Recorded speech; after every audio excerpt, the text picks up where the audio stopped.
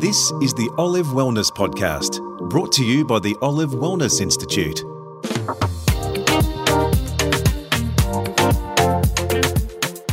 Welcome to this episode of Olive Wellness Podcast. I'm Sarah Gray. Elise Sten and Lauren Atkins are well aware of the incredible value food and nutrition can play as therapy. Both have a particular interest in oncology.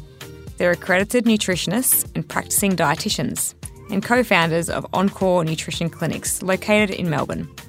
They're passionate about improving the quality of life of their patients by using food as medicine. Locally sourced green leafy vegetables and extra virgin olive oil, the hallmarks of the Mediterranean diet, are some of those superfoods which can help alleviate the risk of cancer. Lauren Atkins explains to Chris Ashmore how they got into the field of oncology.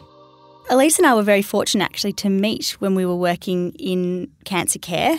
I guess through our studies and through university, we knew that there was a strong passion for our work in the oncology and cancer space because of the ability to make such a profound impact on individuals, both in preventing cancer but also during treatment and after treatment, enhancing survival outcomes, quality of life, functionality, so many ways that we could make a difference. We more recently discovered our passion to, spread that message a little bit further. And what we were finding is that a lot of our patients who we were seeing on the wards in the hospital setting would finish their treatment and no longer have that access to that ongoing dietetic care.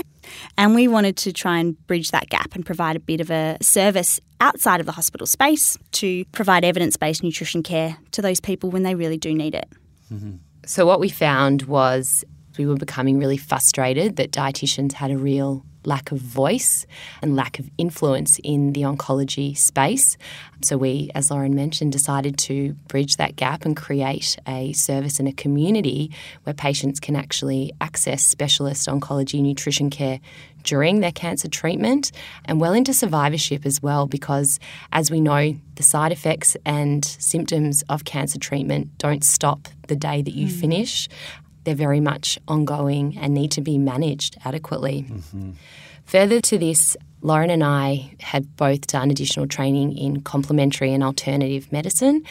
And the reason for that was that we saw a real trend navigating towards that more natural space and remedies.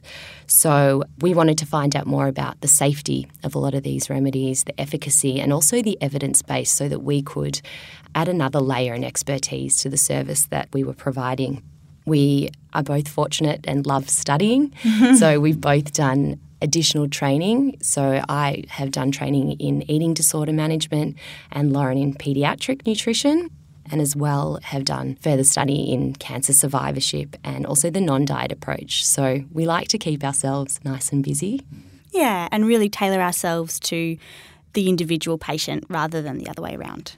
Well, Lauren, there are some staggering statistics in relation to cancer incidents. What's your take on this? Yeah, and the stats are becoming more and more frightening and very real to the population. And in 2017, a study was released that was estimating that 1 in 2 people will have a cancer diagnosis by their 85th birthday. Wow. So it's certainly becoming a huge burden on our society. And I think perhaps what's even more concerning is that a large majority of those cancer diagnoses have been estimated to be linked to diet and lifestyle choices. So up to 35% of those cancer diagnoses will be linked to our nutrition and physical activity, which is staggering. Yeah. But also really exciting to an extent because it means that there's an area that we can actually impact and we can change those statistics for the better. And diet. More importantly, the Mediterranean diet helps reduce the risk of cancer. Is that right, Elise? Absolutely. So we know diets that are rich in whole grains, vegetables, fruits, legumes, and that are lower in red meat and processed meats are protective against cancer. And it doesn't take a rocket scientist or a dietitian to realise that the Mediterranean certainly has a lot of these health-promoting benefits. It's loaded with a lot of these plant-based foods, quality fats, and is also low in a lot of processed meats and processed foods as well. So, again, an excellent lifestyle and diet to adopt. There's some promising research that a Mediterranean-style diet can assist with cancer prevention, and that's more around preventing obesity and being overweight, but also through some other protective mechanisms in that a lot of these plant-based foods have a lot of phytonutrients and antioxidants and are also really high in particular fibres. It's good for our heart, our bowel and our gut bacteria as well. Scientific reviews have demonstrated that the Mediterranean diet can be protective against overall cancer incidence and mortality.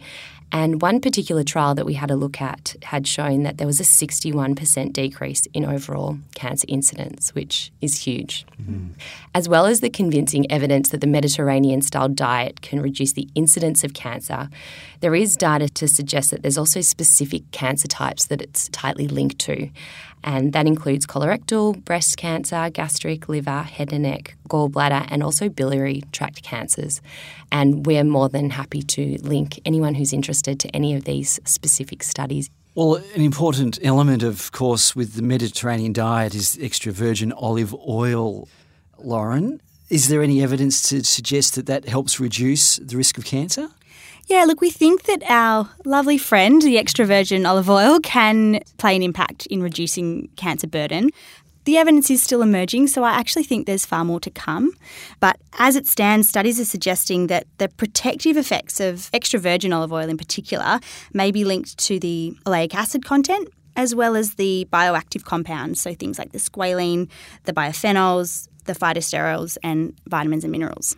And these compounds, certainly in conjunction with other elements of the Mediterranean diet, have been found to downregulate some inflammatory pathways and reduce oxidative stress and hormones that are associated with the development of cancer. And so it certainly stands to reason that an intake of extra virgin olive oil would help to mitigate cancer risk. And what we suspect from the research is that the high oleic acid content of extra virgin olive oil, we know that that makes it less susceptible to damage from oxidation in particular, and therefore we suspect that same mechanism happens within the human body. Similarly, the phenols in extra virgin olive oil thought to be really effective scavengers of reactive oxygen species. And so we know that that damage can contribute to cancer burden, gene mutations and cancer risk, and therefore having a higher load of those scavengers is thought to be effective for our health. Well, Lauren, your article written for the Olive Wellness Institute titled The Mediterranean Diet and Cancer explores in detail ways in which the Mediterranean diet can reduce cancer incidence. Could you share some information about the article? Yeah, sure. And look, I think certainly nutrition research is challenging in that it's hard to study particular foods. We know that we don't eat nutrients. We eat foods and we eat meals and we eat complex diets in complex psychosocial situations. So while it is certainly far more meaningful to consider the overall dietary patterns of the Mediterranean diet, there are certain key players that help keep these health-promoting associations really, really strong. And I'm sure a lot of our listeners will be familiar with the EPIC study, which involved 28 or so thousand participants from Greece. And what it found was that substantially reducing red meat intake and substantially increasing legume intake, or substantially increasing our vegetable intake and substituting olive oil in place of butter, was associated with a 12% reduction in overall cancer incidence, which is a pretty large number for a substitution as opposed to a removal. And we know from our practice day to day that to ask somebody to stop something compared to replacing it is a very different story. And when there's a taste profile like extra virgin olive oil that we know actually enhances the flavour of a lot of our foods, that's a really practical way that we can reduce cancer incidence. We know as well that the Mediterranean diet emphasises that intake of fish and poultry can be really health promoting, and including fish at least twice a week, particularly oily fish, so fish like salmon, mackerel, sardines, trout, can be really beneficial in increasing our omega-3 polyunsaturated fatty acid intake. And this is shown to have tumour inhibitory effects and can act as an anti-inflammatory and has anti-inflammatory properties that can protect against cancer, but is also really good for our heart, for our joints, for our gut. So many, many benefits to eating in this way. Yeah, and I think one really key thing about the Mediterranean-style diet is that it's not one element that is the element that is helpful. It's all of those overall lifestyle. and active components kind of working in synergy. And I think that one element that we certainly shouldn't overlook when it comes to the Mediterranean diet is not necessarily what they eat, but how they eat and why. And certainly we know that the traditional Mediterranean style diet comes from a place of cooking food with love and sourcing food locally and seasonally. There's a eating with the family. Yeah, focus on the social and economic, environmental kind of aspects of food, and a lot of gratitude that comes with that. And I know that there's certainly lots of research growing in the space of our brain-gut axes and mindfulness and the impact that has on our overall health and well-being. And look, I certainly suspect that there'll be more research emerging that a lot of the psychosocial aspects of the Mediterranean way of eating is potentially what's driving a lot of those benefits as well. So I think it's very easy for us dietitians to put the science on the table and talk about the facts and the nutrients, but I really think it's valuable for us to not overlook the way that they eat. Taking time to prepare foods and eat it with loved ones in a positive, nurturing environment. Yeah. Well, speaking of that and the practical ways of preparing the food, and if we go back to the extra virgin olive oil in the diet, what are your recommendations in how to prepare that? We think that you should add extra virgin olive oil anywhere and any way that you can. For our patients, it can be a really great way to help them increase their total energy or caloric intake. Usually for a lot of our patients who are going through chemo, radiotherapy, or who are recovering from surgery, have those increased nutritional needs. So adding some healthy fats into the diet can be a really great way to help them meet their increased needs. We always recommend, and I know I use it in cooking, in baking, in salad dressings, really in everything. We always say toss it through your whole grains like quinoa, freekeh, barley. Often it tastes really nice through there. Also for patients where they might have chemotherapy-induced taste changes, having some extra virgin olive oil with herbs and spices can help to really enhance the flavour of the food. We also have some patients that add it into smoothies, again, to get in the extra healthy fats. So there's many ways we almost can ask add them it in. to smuggle it in wherever we can. We're fortunate we work with a group of really motivated patients who have particular needs, but it's not about eating less, it's about eating more.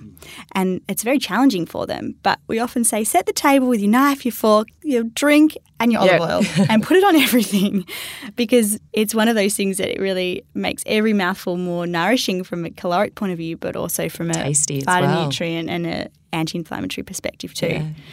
There's amazing ways that you can use extra virgin olive oil in particular, but, you know, we've had patients who've had oral mucositis related to radiation burns and everything hurts that they put in their mouth. And things like coating your mouth with olive oil can actually make things slide down easier. Similarly, a lot of protein-based supplements can coat your mouth and your tongue with a really bit gristly, nasty kind of furry aftertaste.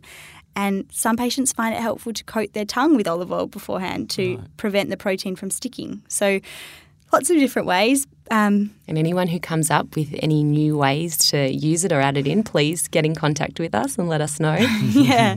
It's amazing that we've got a really dense source of calories that we know is health promoting, which we're fortunate that we're able to use really frequently in our practice and makes a big difference to the needs of our patients. Lauren Atkins and Elise Den, Encore Nutrition. That ends this episode of Olive Wellness Podcast. To learn more about the nutrition, health and wellness benefits of olives and olive products, please visit the Olive Wellness Institute website at olivewellnessinstitute.org. Until next time, I'm Sarah Gray. Thanks for listening.